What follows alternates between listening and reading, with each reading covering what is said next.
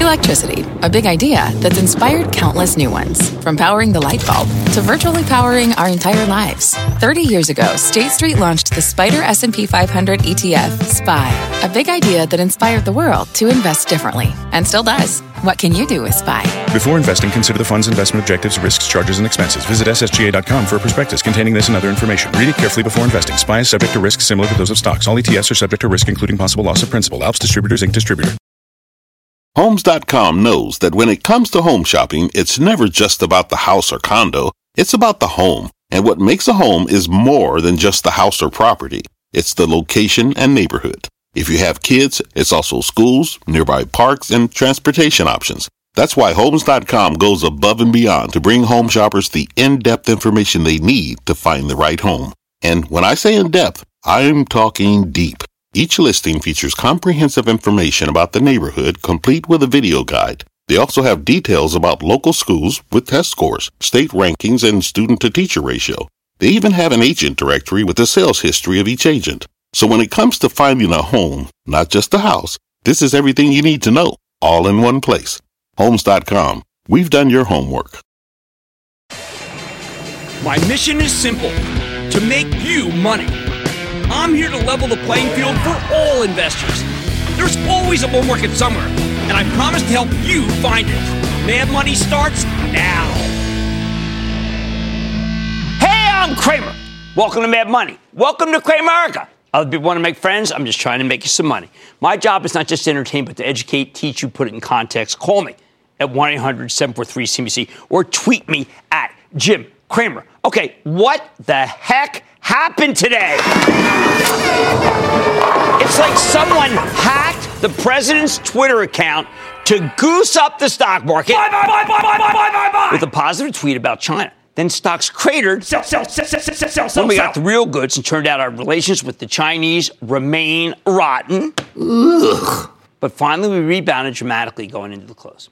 And that's how the averages could roll over after an incredibly bullish opening, with the Dow up 368 points before nosediving into the red, then bouncing from those lows, then dipping again to close down 53 points. S&P declined 0.04%, but the Nasdaq actually advanced 0.16%. In today's treacherous tape, you got nothing but whiplash. And if you did it, let me tell you, you are not alone. So let me set the scene, because it's really important to think. This was an important day, I think. Now, this morning I got up at 3:30. And even though Europe was looking real good, our futures were down, okay? They were down about here. They were down double digits. I expected to get back some of the gains from yesterday's bizarre intraday rally that took us from down 500 points on the Dow to up 34 points. Over the next few hours, though, the futures then started rallying curiously. They rallied back to even and then surged higher around 7 a.m. Remember, this is all pre-market that I'm giving you here. Pre-market, as we began to hear encouraging buzz about low-level trade talks between our government and the People's Republic of China. We got reports that the Chinese might slash their tariffs on auto imports and that they were willing to ease up on forcing foreign companies into onerous joint ventures with Chinese firms that often steal their intellectual property. For most multinationals, frankly, that is the cost of doing business in China. Then, at 8:19, the president tweeted, "Very productive conversations going on with China. Watch for some important announcements." Holy cow, it doesn't get more bullish than that. We've been worried about some real bitterness here ever since we had the Canadian arrest of the CFO of Huawei, the giant Chinese telco company, on the very same day that President Trump was negotiating with the president of China in Argentina. So, of course, the market roars open at the market. So look at this trajectory, down and then up, okay? Remember, there are only two issues that Wall Street seems to care about right now. What's the Federal Reserve going to do when it meets next week? And can we reach some kind of deal with China? Personally, I prefer a good deal with major changes in how China insists business be done. But most investors are so worried now about the impact of the tariffs, they didn't even take a bad deal. The next thing you know, the president starts talking about this wall on the Mexican border, okay? Saying he'd be proud to shut the government down if he doesn't get his way. Investors hate government shutdowns because they're bad for business. That caused us to pull back from the highs. Then at 11:35, the Washington Post publishes a piece headline, "Trump administration condemned China over hacking and economic espionage, escalating tensions between superpowers." The article tells us that multiple government agencies are expected to condemn China, citing a documented campaign of economic espionage and the alleged violation of a landmark 2015 pact to refrain from hacking for commercial gain. And one of those agencies just happens to be the Justice Department, which plans to indict multiple hackers suspected of working for the Chinese intelligence service, state-sponsored cyber terrorism. In short, this is not the kind of story you expect to see if you're making good progress negotiating with China. It's the kind of story that torpedoes the negotiations. And when that happens, it will torpedo the market itself. Now, if you wanted to fool people into buying stocks this morning, it's hard to think of anything that would be more effective than the president's tweet about how great trade talks are going. So much for productive conversations. The next announcements are most likely announcements about prosecutions. Now, this hacking news should come as no surprise to regular viewers of this show. We had FireEye, the cybersecurity firm, on the show for Veterans Day. And they talked about a dramatic pickup in Chinese espionage, something that's been echoed on a bunch of security conference calls. This is how China's hitting us back in the trade war, since they can't really punish us with tariffs. We don't export a whole lot to the People's Republic. They don't want our stuff. Of course, this market has the memory of a mayfly, so after dropping roughly 500 points from the highs, the Dow started climbing again. But my prediction is that when these formal announcements come, and they'll probably come this week, we'll have another reversal of fortune.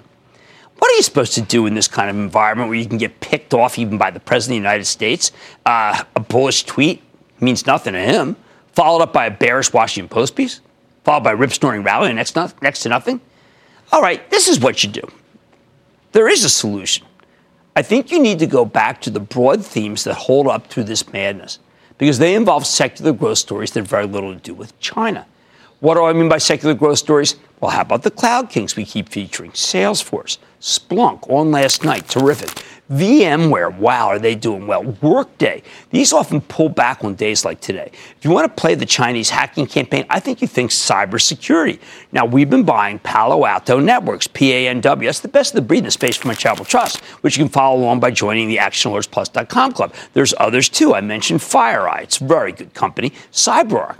I like healthcare, particularly the managed care companies. I want you to think like United Health or Centene, which has a meeting at the end of the week. We talked about that in our game plan on Friday. I like pharma and medical devices, especially Merck and J&J. Now that the market's come down so much, I'm also looking for stocks with ridiculously high dividend yields and strong balance sheets. You might consider, just to give you the paradigm, AT&T, which sports a 6.7% yield here and has enough cash flow to even raise the dividend if they feel like it. The story of this market is that you need to buy stocks on the way down using what I call wide scales. So if you wanted to buy, say, some Microsoft, which has a terrific cloud business, you wait for a swoon. And you put orders in for, let's say, you want to buy 100 shares, okay? 25 shares as it goes down from 108 to 106. Then you buy 25 at 104. And then you buy 50 at 100.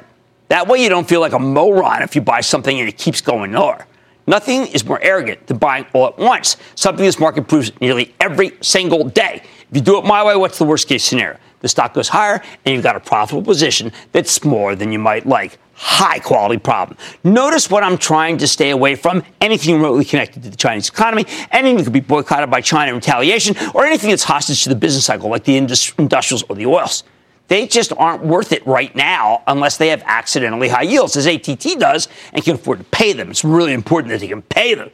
But the stocks of many of the industrials still haven't come down enough to give you that accidental high yield status. I feel the same way about the banks. They're in the grips of an absolutely terrible bear market. Even after the close today, they're selling. But the stocks still don't yield more than 4%. At least most of them don't. And that would give you a decent cushion. Without that cushion, they're too risky. Now, I know this market is nauseating. I know that it's out of sync with individual stocks. For instance, many of the ETFs that dominate the landscape contain a mixture of stocks that are vulnerable to China and stocks that aren't. Better to pick individual stocks and forgo the group risk you're exposing yourself to with most of these ETFs. There's nothing wrong with owning an index fund if you don't have the time to research individual stocks. But beyond that, you'd be better off trying to pick individual winners in addition to indices. Here's the bottom line. Hey, we got to call a spade a spade. This market isn't just volatile, it's treacherous.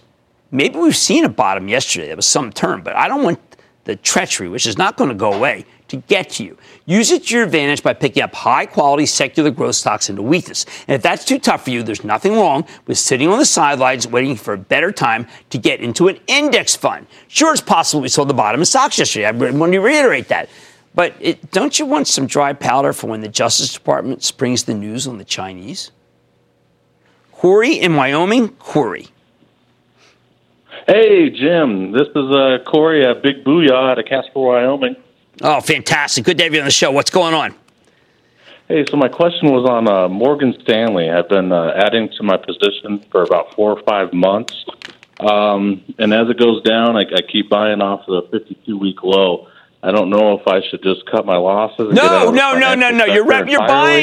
You're buying a very good financial. James Gorman's doing a remarkable job, but it's in a bear market. So, just understand that it's not going to go higher until we get some sort of washout where finally people stop selling the XLF and all these other ETFs that are bringing it down.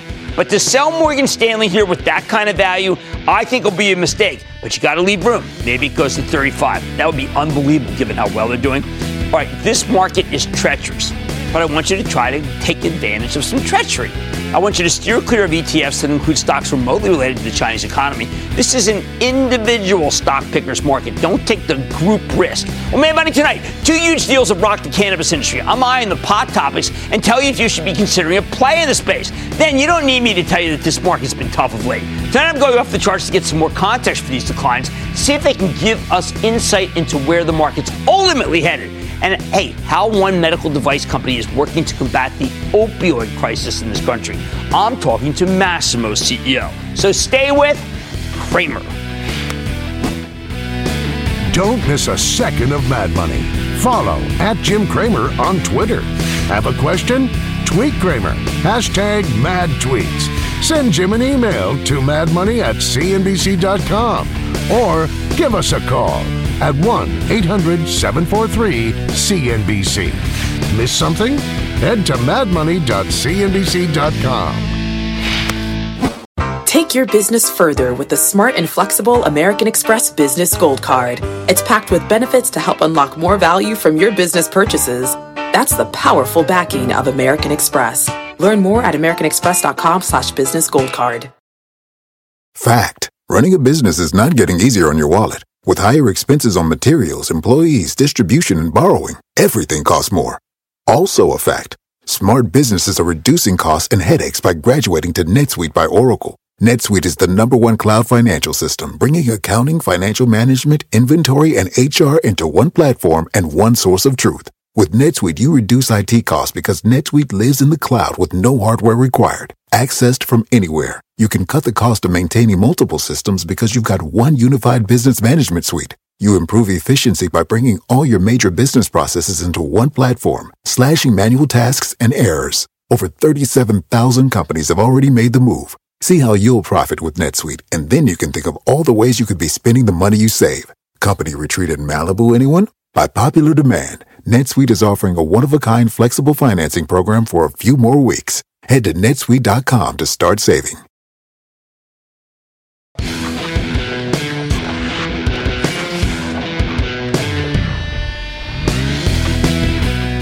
Is reefer madness making a comeback? No, I'm not talking about the legalization of hemp. Cannabis sativa with low concentrations of THC, which Congress snuck into the farm bill they just passed today. I'm referring to last week when Altria, the huge American tobacco companies, responsible, by the way, for the Marlboro Man, among many other branding atrocities, announced that it was getting into the ganja game. Altria's investing $2.4 billion Canadian dollars in Cronos Group, symbol CRON, another one of those Canadian cannabis producers that's trying to profit from legalization in the Great White North. This was a very big deal, a positive one, and it makes sense that Cronos saw its stock spike 20% on the news. Matter of fact, when it was rumored the stock was at 10, I said, wow, this is probably going to happen. Boom, 13. But here's the big thing. The Canadian cannabis business already has a kingpin. Canopy Growth Corporation, CGC. It's the only one of these stocks I've been willing to endorse because Canopy was the first marijuana grower to get an American backer, Constellation Brands. The alcohol company you know is Corona and Modelo, along with a bunch of really good wines and liquors. Now that Altria wants a piece of this business, you've got two players vying for supremacy here, Canopy versus Cronos. So which one's worth owning? Before we pit these two stocks against each other, remember the trajectory of this group. All year, the pot stocks roared higher in anticipation of legalization in Canada. But pretty much the moment Canada repealed marijuana prohibition in October, the stocks peaked, and they've been crushed ever since. So some of this is because the broader stock market peaked too. But I think a lot of it has to do with the sell the news dynamic. The cannabis cohort had gotten way, way too hot, to the point where the reality of legalization was bound to be disappointing. Now, though, the group may have come down to the point where the best player is worth picking at. All right, but let's compare the two. Who's the best, Canopy or Cronos? Before we get into the specifics, so let me be clear that Altria is about to own 45% of Cronos, which is very bullish for Cronos. They have warrants to buy 10% more, which means there's nothing stopping them from taking a controlling interest in this company. The idea here is that Cronos can take Altria's money and use it to grab market share in the rapidly growing Canadian cannabis industry. They don't just want to grow the plant. They want to develop all kinds of derivatives from medicinal marijuana to cannabinoid-based skincare treatments. And look, Altria is a great partner to have in this business. Think about it. They got a ton of experience selling everything from cigarettes to vape pens. Nobody knows how to market socially stigmatized, heavily regulated, morally dubious products like Altria. But even with Altria's involvement, can Cronos compare to Canopy Group? Honestly, it isn't really a fair comparison. Canopy is significantly larger than Cronos. We're talking about a $11.4 billion company versus a $2.3 billion company. Canopy's got scale, and scale matters in this business. Bear that in mind. How do Cronos and Canopy, the Canadian Cheech and Chong, basically stack up? Okay, we'll start with the recreational business. Canopy has 70,000 kilos worth of supply agreements across every Canadian province. Cronos has supply agreements with just 4 provinces. They haven't disclosed the volume.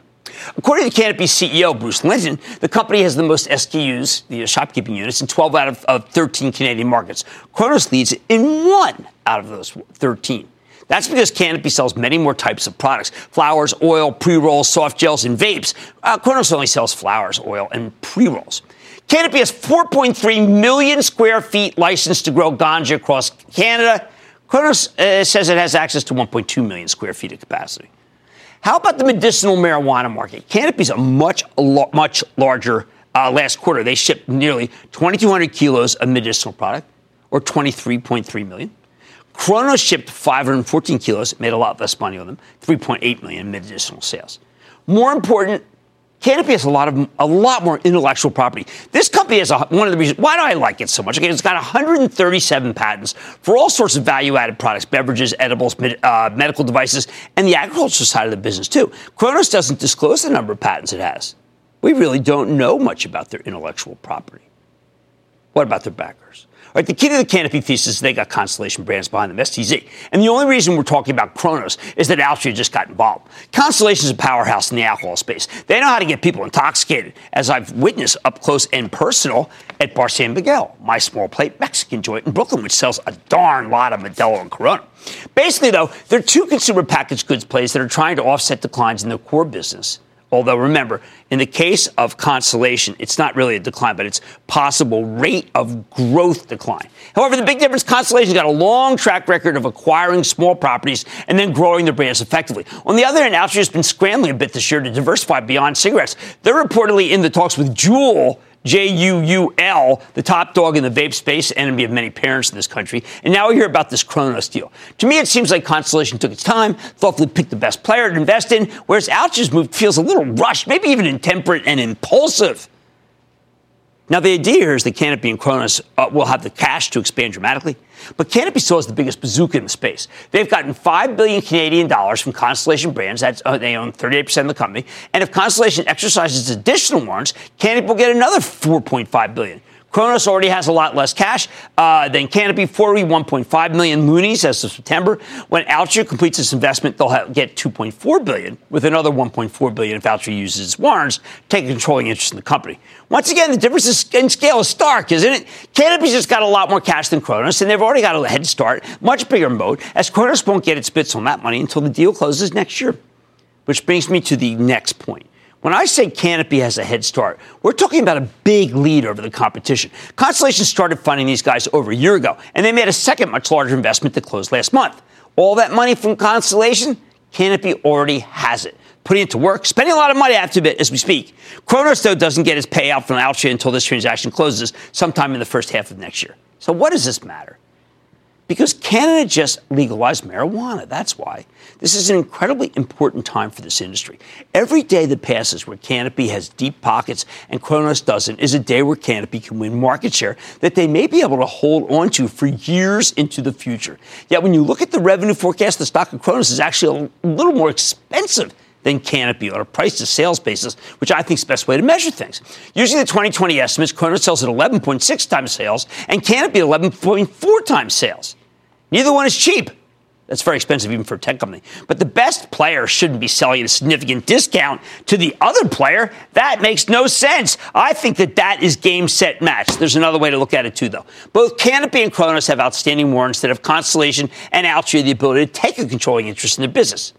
For Canopy, the strike prices on those warrants are 14% higher than where the stock is currently trading. Cronos is 11%. Now, I think Constellation and Altria will exercise those warrants once we get a more benign regulatory environment in this country. And based on that, Canopy has more upside. The bottom line, even with Altria investing in Cronos, I believe that Canopy growth remains the best way to play the Canadian cannabis market, although you could just as easily buy shares in its backer, Constellation Brands, which has a very good revenue stream and fast-growing beer. I think it's less risky. Now, I don't mind shares in buying Cronos. I don't. But Canopy is the better company, although I would love to have Cronos' management on this show to debate that issue. And, of course, Altria is always welcome, too. Oh, and look for more marijuana buyers, especially liquor companies, because if they don't jump on the bandwagon, competition from legalized pot is just going to tear into their sales. Joyce in Washington. Joyce. Hi, Jim. Hi. I am calling about the Canadian stock Shopify and what their involvement in the cannabis might mean for the stock. Well, you know, I in the end, I think it's really a cloud-based commerce platform that's very, very good. That's the way I look at the thing. It's going to trade on that. That's what matters. And it's just a very good company. I like it very, very much. I think it's really good. Well, here we go. Between Cronos and Canopy, I'm going with Canopy. Best way to play the Canadian cannabis market. Constellation Brands is a smart pickup, too. Less risky. I'm not going to stop you from buying Cronos. But I think it's just because it's a low-dollar stock. That's why people want to buy it. Right? Much more mad money ahead. What are the technical signaling when it comes to recent instability? I'm going off the charts to see if the whipsaw action could continue. And opioid abuse has become one of the most profound public health crises facing the U.S. today.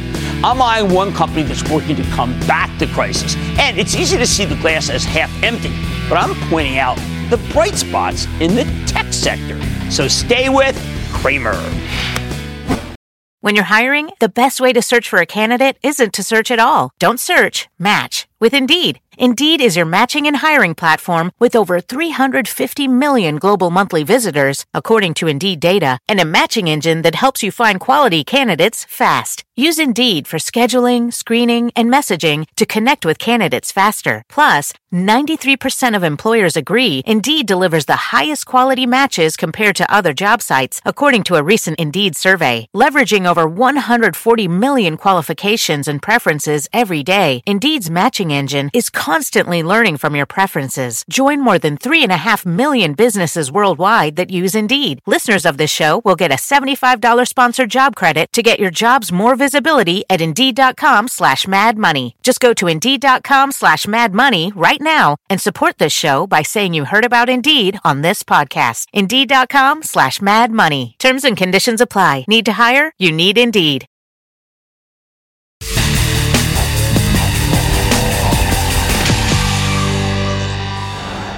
You don't need me to tell you that this stock market has lately been pretty darn volatile, maybe treacherous, and often downright destructive to your wealth. But in a difficult moment like this, it pays to have some longer-term context, doesn't it? Sure, the past few months have been brutal.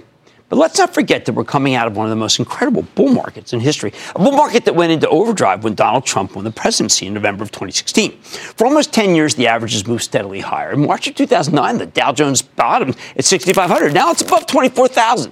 So tonight we're going off the charts with the help of Rob Marino. He's a brilliant technician who happens to be my colleague at realmoney.com, paid site of the street, as well as being the publisher of rightviewtrading.com. In order to give you some more context for these recent declines, because that can give us some insight into where we might be headed. And I got to tell you, Rob's pretty bullish here. In Marino's view, we're dealing with a consolidation period. Maybe we even put it in a bottom, where the market's trying to digest its enormous gains from the phenomenal multi-year rally. Now, normally consolidation periods tend to be sedate, fairly limited. You slowly churn sideways, flop it and chop it, I like to say, before either resuming the previous move or going in the opposite direction. But there are other kinds of consolidation, more volatile moves that can whipsaw the averages. Didn't that happen today? And cost you a lot of money. Marino thinks that we're having one of those. And the best way to navigate your way through it is by taking a wider view of the landscape. Because that's the only way you can get enough sense of perspective that you won't panic. Let's start by taking a look at the monthly chart of the NASDAQ composite going back to 2009. Hey, not bad, huh? Which is when the multi-year bull market was born. While there were some pullbacks on the way up, in general, the rally in the NASDAQ was strong and steady. During this whole period, the tech-heavy index traded in a fairly narrow range as it traveled from the lower left-hand corner of the chart to the upper right-hand, exactly the kind of action we want to see. Then we get this October and things change. The Fed got too aggressive with its plans to tighten. The White House started talking about the trade war with China like it's the Cold War with the Soviet Union, something I actually kind of agree with, and Wall Street freaked out. From its highs in October to its lows in November, the NASDAQ plunged 16%. That was a horrifying experience. Regular viewers know that we've been a lot more negative. But Marino has a different view. Sure, the decline's been brutal, but he says we've been through previous consolidation periods that were even more volatile, and they didn't derail the bull. You can see it when you look at the same chart of the NASDAQ, but rendered in logarithmic scale. Don't you like this? On a normal linear chart, the spacing on the y-axis is done based on points, but a logarithmic, well, it's all about percentages. When you go from 50 to 100, that's 100% rally. On this scale, that would look the same as a move from 100 to 200, even though you're up twice as many points, because it's another 100% gain. When you're comparing the action across long periods of time, a logarithmic scale can be very helpful.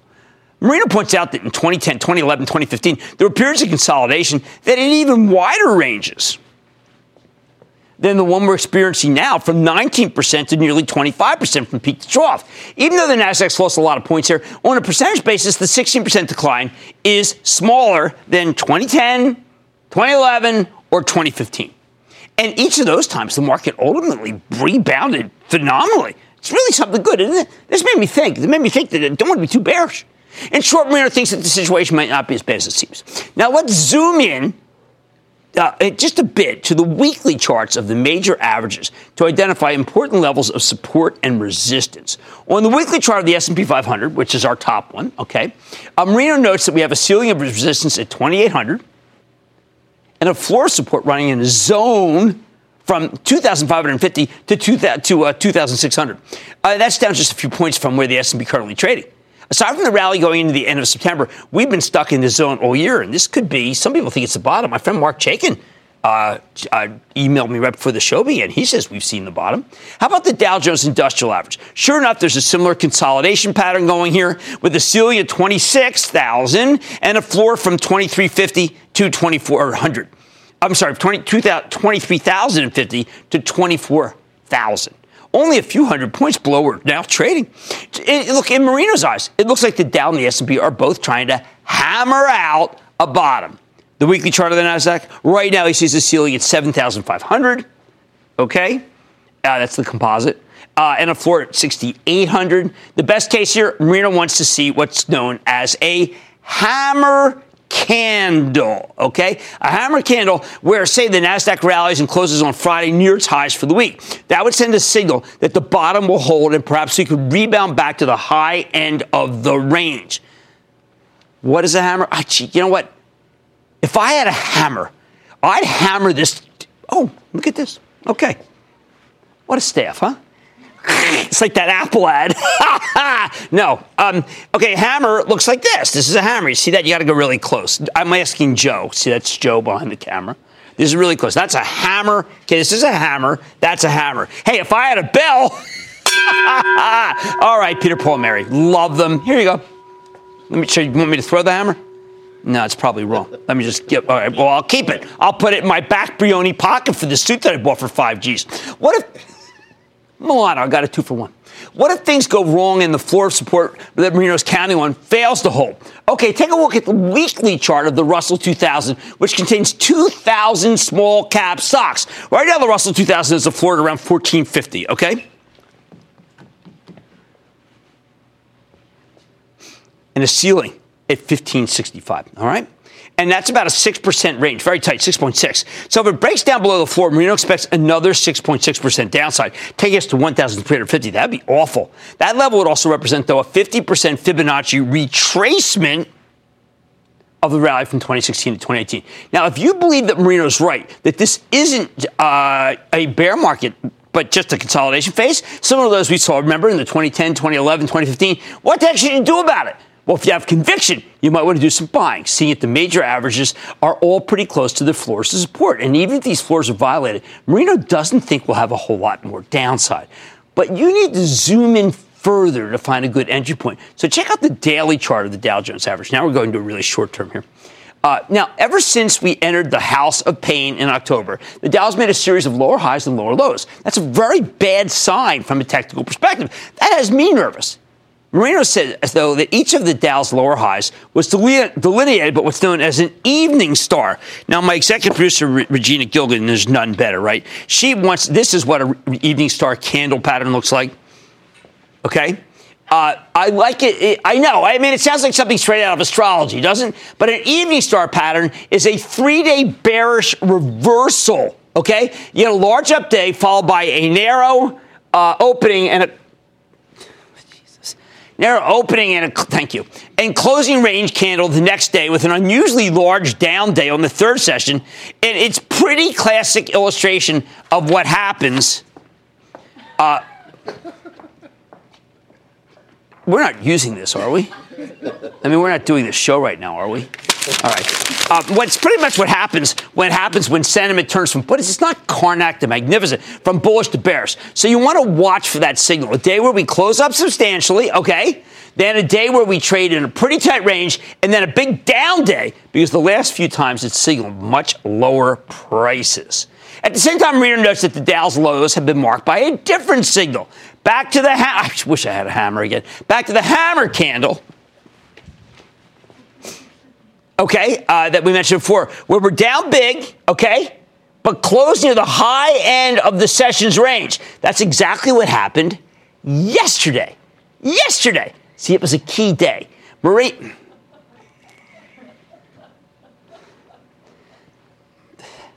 Marino thinks it may be a very bullish signal that, at least for the moment, the Dow is finished going down and we can get a nice bounce from it. Again, that's something that Mark Chaikin said, the Chaikin money flow. So a lot of people are saying that this was really a significant day yesterday, all right?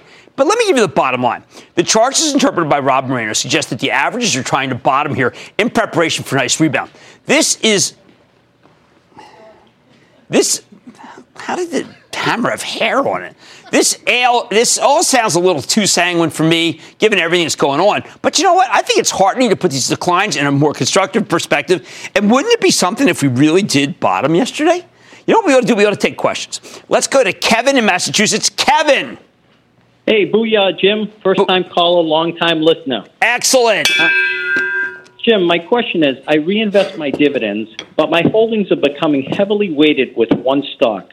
I began to take that stock's dividends and use it to purchase other stocks to try to balance out my portfolio. Jim, am I doing the right thing? Yes, absolutely. Now, I do like to reinvest because over time, that can be remarkable. You can get a double or triple. But I want a diversified portfolio.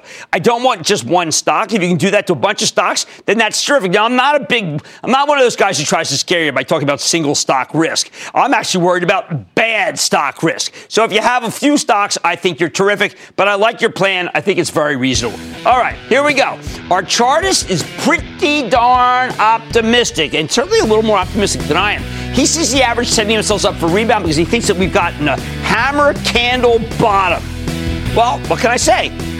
It's a glass half full if I ever saw one. Much more mad money ahead. More than 72,000 Americans died from drug overdoses in 2017.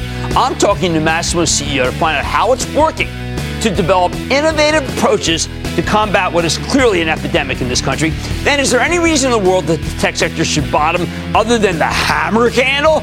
I'm going to give you my take on the plays that actually could be worth eyeing here, because I do think they're bottoming. And the lawyer calls rapid fire in tonight's edition of the Lightning Round. So stay with Cramer.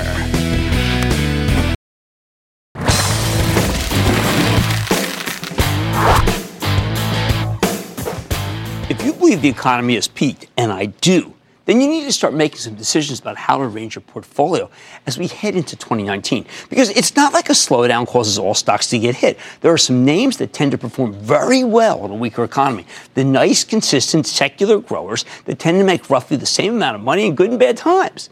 You want recession-proof stocks here, as I said at the top of the show. And it doesn't get more recession-proof than healthcare. So here's one that's worth circling back to. It's Masimo Corporation. It's a medical device maker that traffics in non-invasive patient monitoring technologies that can be hooked up to anyone who's committed to a hospital for an extended stay. Masimo is exactly the kind of stock that works when the broader market struggles, which is one reason why it's up 30% year to date. And that's just the latest move in a name that's nearly quadrupled over the past 5 years. So can this thing keep climbing? Let's take a closer look with Joe Chiani. He's the founder, chairman, and CEO of Masimo to get a better sense of how his company's doing and where it's headed. Mr. Chiani, welcome back to Mad Money. Thank you. Have a seat, Joe. First, congratulations on that unbelievable performance. You clearly offer products that are great help to patients that also are valuable to the purveyor, as you say in your conference call. Before we get started, I do want to ask you about something that I know is near and dear to a lot of our viewers, which is that you've been invited to the FDA Innovation Challenge, Devices to Prevent and Treat Opioid Use Disorder, which is obviously a raging epidemic in this country. Yeah, we're very proud to be one of 8 companies out of over 250 applicants that got invited.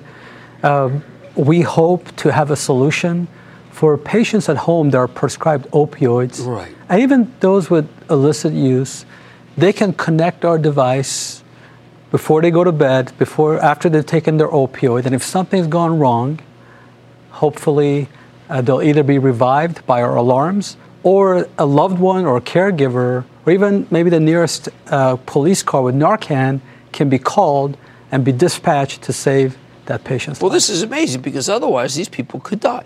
Yes. Last year we lost 72,000 people. How many? 72,000 people in the U.S. because of opioid overdose, and 20,000 of them were prescribed opioids. One of them was this young guy, 21-year-old in Utah, 6'4" guy, healthy, goes in for a tonsillectomy, goes home with opioid for his pain. He takes half of it, goes to bed, doesn't wake up. Why do we have these still? It's awful. First of all... Oh, my God, just talking about it says it all. First of all, I think we unfortunately need to figure out how to get rid of so much use of opioids. Right. Both in treating pain as well as, of course, the illicit use of it. But there are proven technologies that can help people like they do in hospitals.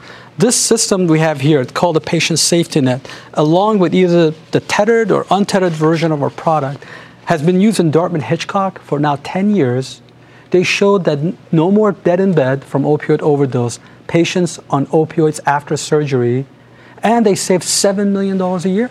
So you can save money and save lives. Well, this is terrific. I mean, it does pale by comparison to a lot of other things just because what you're doing is so life-saving. But you've also put up some remarkable numbers simply by offering a much more proprietary, advanced product. Better mousetrap than everybody else, isn't it? It's a wonderful business to be in. The more lives we save, the more eyesight we save, the more revenues goes up, the more profit goes up. Right. It's pretty nice. Well, I mean, I think that a lot of people feel that these companies that they're expensive, but you had $164 million in free cash flow the first 9 months, which is really something to be proud of, right? 26% of our revenues are going right to our cash flow. And why don't you talk a little bit about your partnership with PHG, because I thought that was significant. Yeah, Philips is a wonderful company, been in this business for a long time. 50% of the market for the ICU or patient monitoring. But for years, we were locked in a patent dispute. We sued them for patent infringement. After successfully winning that, we reached a settlement to not only put the bygones be bygones, and we did get a nice settlement, but more importantly, we entered into a partnership where Philips is integrating our Rainbow technology, which is the ability to measure not just oxygen, but hemoglobin, carbon monoxide, methylene, 12 parameters non-invasively into their patient monitors, as well as some of the other nice things we have now, like brain function monitoring. Right, I saw that you had that. What I thought was really interesting, I never thought about this, but you say there's great clutter. Yes. There's just, you mean normally we would have 4 different monitors? That's the way it is? You would, but on top of it... The whole place takes up by monitors. Well, looks like you've been healthy. If you ever walk into an OR, an ICU, it is a mess. The patient's in the middle, wires hanging everywhere, right. Ventilators, infusion pumps, monitors, anesthesia machine. We're trying to get rid of that clutter. Do you have it so that it doesn't beep for people who are really just trying to have a little peace? Yes. Well, first of all, we invented measure through motion pulse oximetry. That means our pulse oximeters will work even when the patient's shivering or moving. 80% of the alarms used to be false alarms due to motion.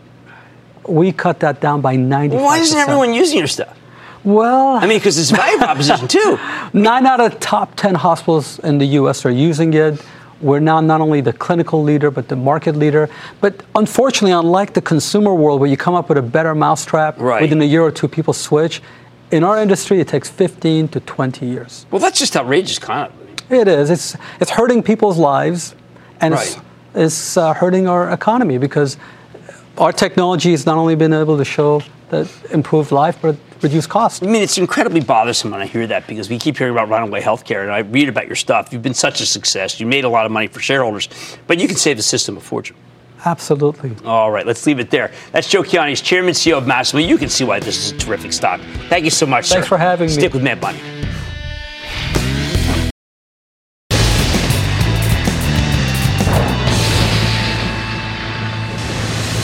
It is time! It's time for the light round! First one of the Simpsons. And then the light round is over. Are you ready, Ski Daddy? Time for the light round. I'm going to start with Tyler in Illinois. Tyler! Hey, Jim. How you doing? Calling you from the top of Breckenridge right now, out on vacation. My question is quick. Zillow, up or down? I'm a realtor. Their new strategy with the flex pricing is kind of deterring a lot of agents, so I just want to hear what your thought is. I'm not a fan. I don't like their plan to be able to flip houses. I think they picked the absolute top to be able to do that. I think they got to reconfigure. I think they have to accept the fact that some of the business is slowing and own it. Jesse in Colorado. Jesse. Thanks and happy holidays, Jim Cramer. Same. Your long-term tape on a company you had on the show. Time to start a position in SSTK. Oh, John Orange. Look, this is a pure growth stock in a market that suddenly hates pure growth. If you sell a pure growth stock at this particular time, I think you're going to end up regretting it. I want you to hold on. You can sell it higher. Let's go to Taylor in North Carolina. Taylor. Hey, Jim. Taylor from Raleigh. Thanks for having me on. I want to get your take on the fintech company GreenSky. This is one you've talked about in the past. They're down 60% since their IPO. Well, remember, I mean, it's not a fair look. Our favorites are PayPal and Mastercard. Those PayPal's owned by the trust. Mastercard's in the bullpen, as is Visa, by the way. Let's go to Donnie in Illinois. Donnie. Hey, Jim. Wow, what a blessing to be talking to Jim Cramer. I've learned a lot from you in 6+ years I've been watching you. Thank you, Donnie. Thank you. Jim, my question is on the stock CY. I have 2 positions and currently down 15 and 20%. Right, well, remember, it's a semiconductor company in a market that is down dramatically. I have to, look, banks, tech, business with China, these are all in a bear market. Cypress yields 3.3. When it yields 4%, I would actually buy some. Let's go to Brett in Florida. Brett. Dr. Cramer, how you doing today? Okay, how about you? Doing well, thank you. Question about EA at this current level. Is it a buy? I'm not going to recommend EA, even though it's down a lot, because we like Take-Two Interactive, which is the only one that has the great refresh of games. And that, ladies and gentlemen, the conclusion of the Lightning Round. The Lightning Round is sponsored by TD Ameritrade.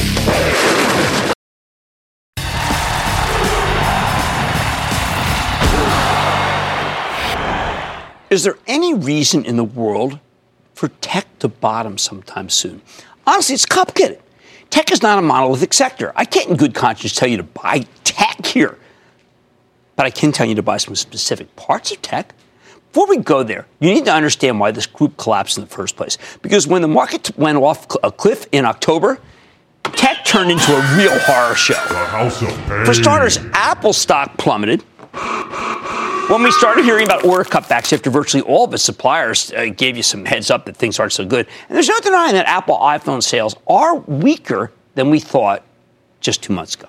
Then we got a pair of semiconductor disasters, AMD and NVIDIA. Both of these are incredible companies, but both stocks crashed. That's the only way I can describe these gigantic declines. They crashed because of confusion over end-user demand. See, the same chips that AMD and NVIDIA make to power the graphics in video games, very popular, are also used to mine cryptocurrencies. These chips were flying off the shelves as cryptocurrency spiked into the stratosphere, but almost no one realized just how much of this demand was coming from the crypto side of things and not the gaming side. There were no good estimates. Then cryptocurrencies went into freefall, and people started returning these graphics processors in droves. The result, a several $100 million inventory bulge that obliterated the stocks of AMD and NVIDIA. At the same time, flash memory reached the tipping point that always seems to occur when tight supply gives way while demand stays steady. It looked like suppliers would exercise some discipline this time. We heard they were going to, but they added new capacity and pricing got slammed. Same thing happened in DRAMs. These are the basic building blocks of all sorts of tech hardware. Think about it as Micron. Think about it as Western Digital. When you put this weakness together, softness in cell phones, plummeting flash and DRAM prices, a massive inventory glut in graphics cards, it's easy to see why the whole cohort rolled over. Everyone figured the tech was toast, that those were just part and parcel with what's wrong. But that simply isn't true. Plenty of technology companies are doing great. Cisco reported a fantastic quarter in November, indicating that network equipment and security are alive and well. Yesterday, we had Tech Data. This is a supermarket of technology. They delivered outstanding numbers. When we spoke to the CEO, he called out strength in laptops, networking, storage services, cloud, mobility. Yes, Tech Data has Apple exposure, but it still blew away the estimates, in part thanks to strength in products from Cisco and HP Inc. Meanwhile, at the end of November, HP itself posted strong numbers, 10% revenue growth and robust performance across all regions. Personal systems, think PCs, were up an astounding 11%. Palo Alto Networks, the leading cybersecurity play, good for combating Chinese espionage, showed strong growth too. Then last week, we heard from Broadcom, and they told a totally bullish story. That stock's been flying. CEO Hock Tan explained, and I quote, "Wired results reflect very strong year-over-year growth for our networking and computing offload businesses, driven by robust demand from the cloud, data center markets, as well as traditional enterprise." Boom! That stock's screaming, and it's dovetailed perfectly with the one area of tech that simply refused to stay down. That's our self-appointed cloud kings. Salesforce.com reported a pretty perfect number. Workday, big acceleration. Splunk, 40% growth, 50% for subscriptions, almost. And then maybe VMware delivered a classic beat and raise. I think that stock's going much higher. In short, tech's complicated. Sure, there are some disasters, unmitigated ones, like much of the semiconductor complex. But there's a lot that's still working here, and you cannot just take them in aggregate. The data center, the cloud, PC, security, autonomous driving, they are all very strong. This is why you pick individual stocks rather than wasting your time with sector-based ETFs, because there are plenty of winners out there. Why deal with the losers? You just got to learn to look for them. Stick with Cramer.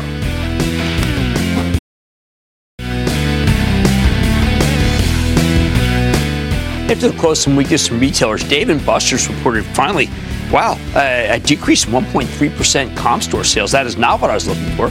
I thought they'd do better because of the experiential economy. American Eagle also reported weaker numbers, but that's in the mall, so maybe we should expect it. The retailers have been all over the map. You know, I like Dollar Tree after they won. I like Dollar General. I like Burlington. And I still think Walmart can do quite well. I don't want to give up on the group, but both these numbers were suboptimal this very evening. Some key bank downgrades tonight. Bank of America downgraded. Wow, that's a cheap stock. I like to say there's always a bull market somewhere, and I promise I'll find it just for you right here on Mid Money. I'm Jim Cramer, and I will see you tomorrow. CNBC has quick and easy to understand business news updates at the open, midday, and close every weekday. Markets, money, and more from Wall Street to Main Street. I'm CNBC's Jessica Ettinger. Follow and listen to CNBC Business News Updates wherever you get your podcasts.